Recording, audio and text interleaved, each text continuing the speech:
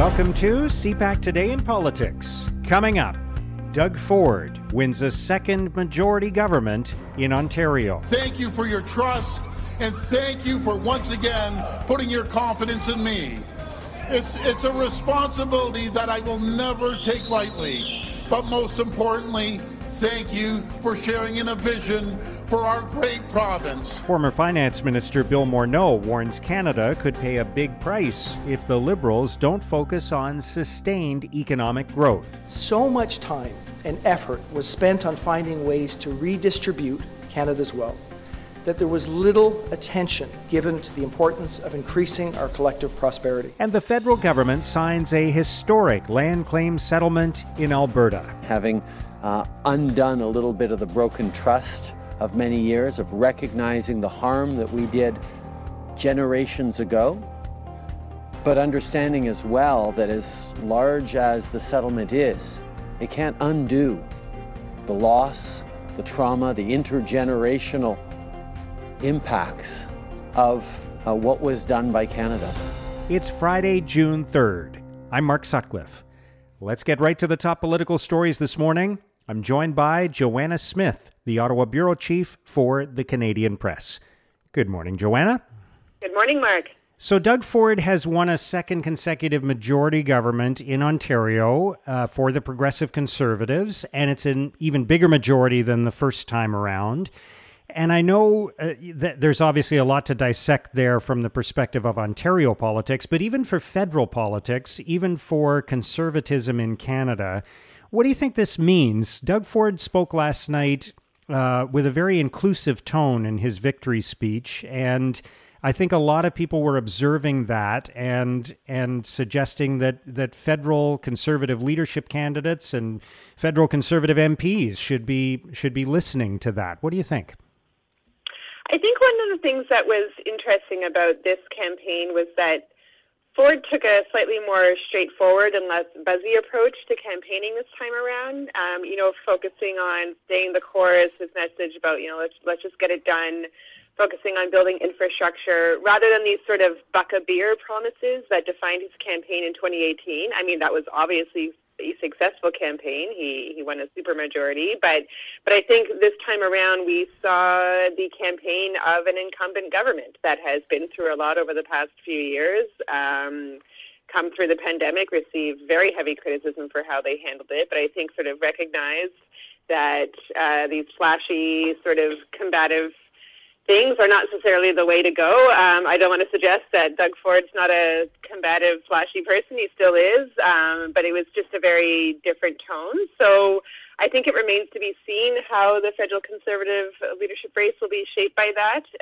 We are seeing, as we've discussed before, lots of personal attacks and lots of things like that. The Pierre Poilievre campaign in particular has been making promises that I think a lot of people are uncomfortable with in terms of, saying that he would fire the governor of the Bank of Canada. So I think there's a few lessons here potentially. One is that a slightly more pulled back approach could work, but also I think one that absolutely conservatism's nowhere near dead, and there's lots of people who voted for the Progressive Conservatives more than last time around, and I think but there's also a lesson here in terms of some of what we've seen, not everywhere, but throughout the pandemic, is that incumbent governments are getting reelected. That perhaps there's some sort of feeling that people don't necessarily want a whole lot of change. Of course, I think it also had something to do with the options that were available in the Ontario election. Andrea Horwath, this was her fourth election as NDP leader. I think people sort of knew everything they needed to know about her, and made their choice again, and they did secure official opposition again, but they lost some seats, and she stepped down. And then on the flip side, the Liberal leader, Del Duca, he became Ontario Liberal leader just a few days before the pandemic, and I think really struggled to have people know anything more about him than what they knew already, was that he was a cabinet minister in the Wynne government that I think people are clearly still not willing to get past. So yeah, there's all sorts of things that we can draw on there. Yeah, and I think it's important to make a distinction that Doug Ford was running in a general election campaign, and the current group of conservative leadership candidates federally are running for the leadership of the party. So they're going after a different group of voters than... Really invested voters who are obviously very partisan. That is why they're members of that party, and so it's a classic sort of thing that a leadership candidate will appeal to a certain base, but there's always a question then about whether the message they give to that highly partisan base will change or will resonate with the general electorate. And I think there's a lesson in how Aaron O'Toole ran the leadership race, which he sort of ran this true blue campaign. And then when he became leader, he kind of flip-flopped, frankly, on a bunch of things and left many factions of the party disappointed with him. Yeah. All right, let's turn from that to Bill Morneau. And on Wednesday, Morneau made some comments about the current government's performance on economic growth. And yesterday, the Prime Minister responded to those comments. And this is kind of interesting because Bill Morneau, of course, was a key figure in the Liberal government. And then things took a turn, and now he's back in the private sector. We haven't heard a lot from him, but one of the first times we do hear from him, it's critical of the government that he used to be a part of.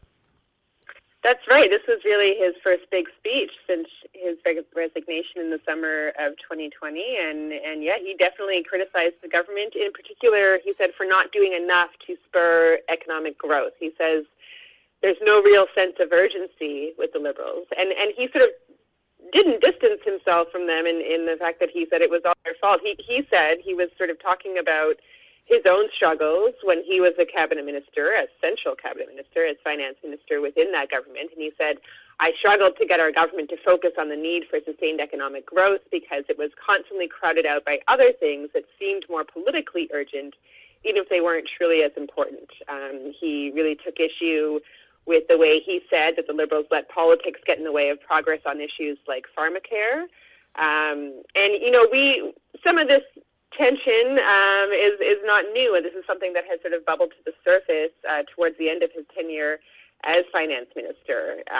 There was really, you know, some stories that were coming out about how there was a bit of a rift between Morneau and Trudeau, particularly over pandemic spending and the ambition of the pandemic recovery and the Trudeau government's desire to sort of link pandemic recovery spending to the environment, and really thought there was not necessarily enough focus on competitiveness and economic growth. And that's something that he really talked about this week. And one thing he had also said that he suggested that they handle pharmacare in a certain way and sort of filling the existing gaps. And he says that he felt within cabinet there was a desire for more wholesale change. And he actually, in his speech, called it, quote, baffling that they are going through with dental care without getting pharmacare sorted out first. So it was quite critical. I think anyone who had any doubts about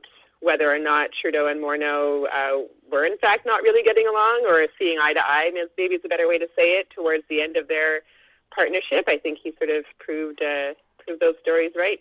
All right, finally, the federal government announced yesterday that it had signed a historic land claim settlement with an Alberta First Nation. It's in the south of Alberta, about 150 kilometers east of Calgary. It's $1.3 billion. So tell us more about that. Sure. So this is compensation for when Canada broke its Blackfoot Treaty promise and took almost half of Siksika's First Nation reserve land, including some of its agricultural lands, to sell to people who settled in the area. So, as you said, it provides $1.3 billion in compensation to the First Nation to resolve these outstanding land claims. That includes about 46,000 hectares of the reserve lands and certain mineral rights that were taken by Canada.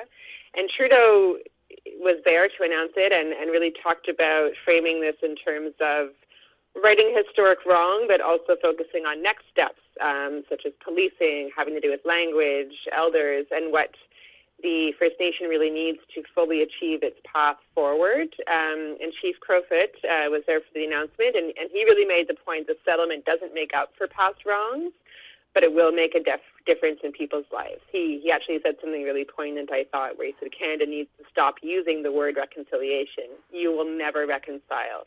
You will never make it whole. But then he also says that he really sees them becoming a thriving nation. And it was also interesting at one point during his speech, during the signing ceremony, the chief noted that he wasn't quite sure yet if he considered Trudeau to be a friend. He said that Crown Indigenous Relations Minister Mark Miller has proven to be a friend of his people, but he says, I've never met the Prime Minister before this, and so he sort of talked about the need to work on these relationships so that he can get to the point where he calls the Prime Minister a friend, and he said, I don't call him an enemy. So it was an interesting moment. Yeah, very much so. All right, Joanna, thank you so much for joining us today. Have a great weekend. Thank you. You too, Mark. That's Joanna Smith, the Ottawa Bureau Chief for the Canadian Press. So much time and effort was spent on finding ways to redistribute Canada's wealth that there was little attention given to the importance of increasing our collective prosperity. Now, here's what political columnists and commentators are writing about today. In an editorial, the Toronto Sun considers Bill Morneau's comments about the Prime Minister's policies. The Sun writes, one of the realities of partisan politics is that politicians only say what they really think after they've left it. Such was the case on Wednesday when former federal finance minister Bill Morneau lowered the boom on the government's lack of focus on economic issues and how it is making Canadians poorer. Nothing Morneau said was groundbreaking, but the significance is that it was Justin Trudeau's former finance minister saying it. In the Toronto Star, Susan Delacourt considers the number of attack ads during the Ontario election campaign. Delacourt writes, if the Ontario election has struck you as a rather dreary exercise, it may not be your imagination. Advertising campaigns often set the tone for elections, and Ontarians were subject to a sustained exercise in negativity in the weeks leading up to Election Day. Where once parties used negative ads only at the end days of campaigns, they're now more willing to saturate the airwaves with negativity throughout. In the National Post, Jake Enright argues simply adhering to core beliefs won't unite federal conservatives. Enright writes, the rallying cry former Conservative leader Erin O'Toole delivered to his caucus and senior leadership team almost every week was that his party needed to put the country first. At the time, I didn't fully appreciate why O'Toole kept saying this. Now I do. Despite having 3 leadership elections in 7 years, and at a time when the party appears to be more fractured than ever, the core beliefs of the Conservative Party have never really been in question. But simply adhering to the core beliefs won't unite federal Conservatives until we can agree on how to achieve a national coalition of people who share these beliefs. Now, here's what's coming up on today's political agenda. The Prime Minister will meet with survivors and take part in a private ceremony for the 3rd anniversary of the release of the final report from the National Inquiry into Missing and Murdered Indigenous Women and Girls. He will also speak virtually at the Federation of Canadian Municipalities annual conference and trade show.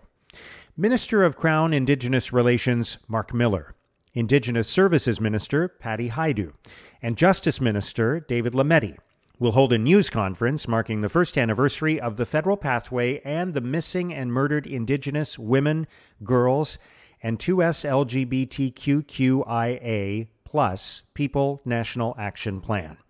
Foreign Affairs Minister Mélanie Joly will take part in an armchair discussion hosted by the Toronto Metropolitan University's Democracy Forum. Government officials will provide an update on COVID-19 and will also respond to other emerging public health concerns, including monkeypox. Mental Health and Addictions Minister Carolyn Bennett will be in Toronto to announce new funding for a national research initiative on substance abuse. In Shawinigan, Quebec, Innovation Minister François-Philippe Champagne will announce a federal investment as part of the 3rd phase of the CanCode program. Minister of Employment, Carla Qualtrough, will be in Montreal to highlight government investment in accessibility and disability inclusion. Transport Minister Omar Al-Gabra will make a funding announcement in Kleinburg, Ontario, about Rail Safety Improvement Program projects. In Prince George, British Columbia, International Development Minister Harjit Sajjan will provide details on funding to strengthen the clean innovation ecosystem in northern BC. And Rural Economic Development Minister Goody Hutchings will make an announcement in Miramichi, New Brunswick about improving high-speed internet access. And that's CPAC Today in Politics for Friday, June 3rd. Tune into Primetime Politics Weekend on CPAC for coverage of all the week's events. Our podcast returns Monday morning. Have a great weekend.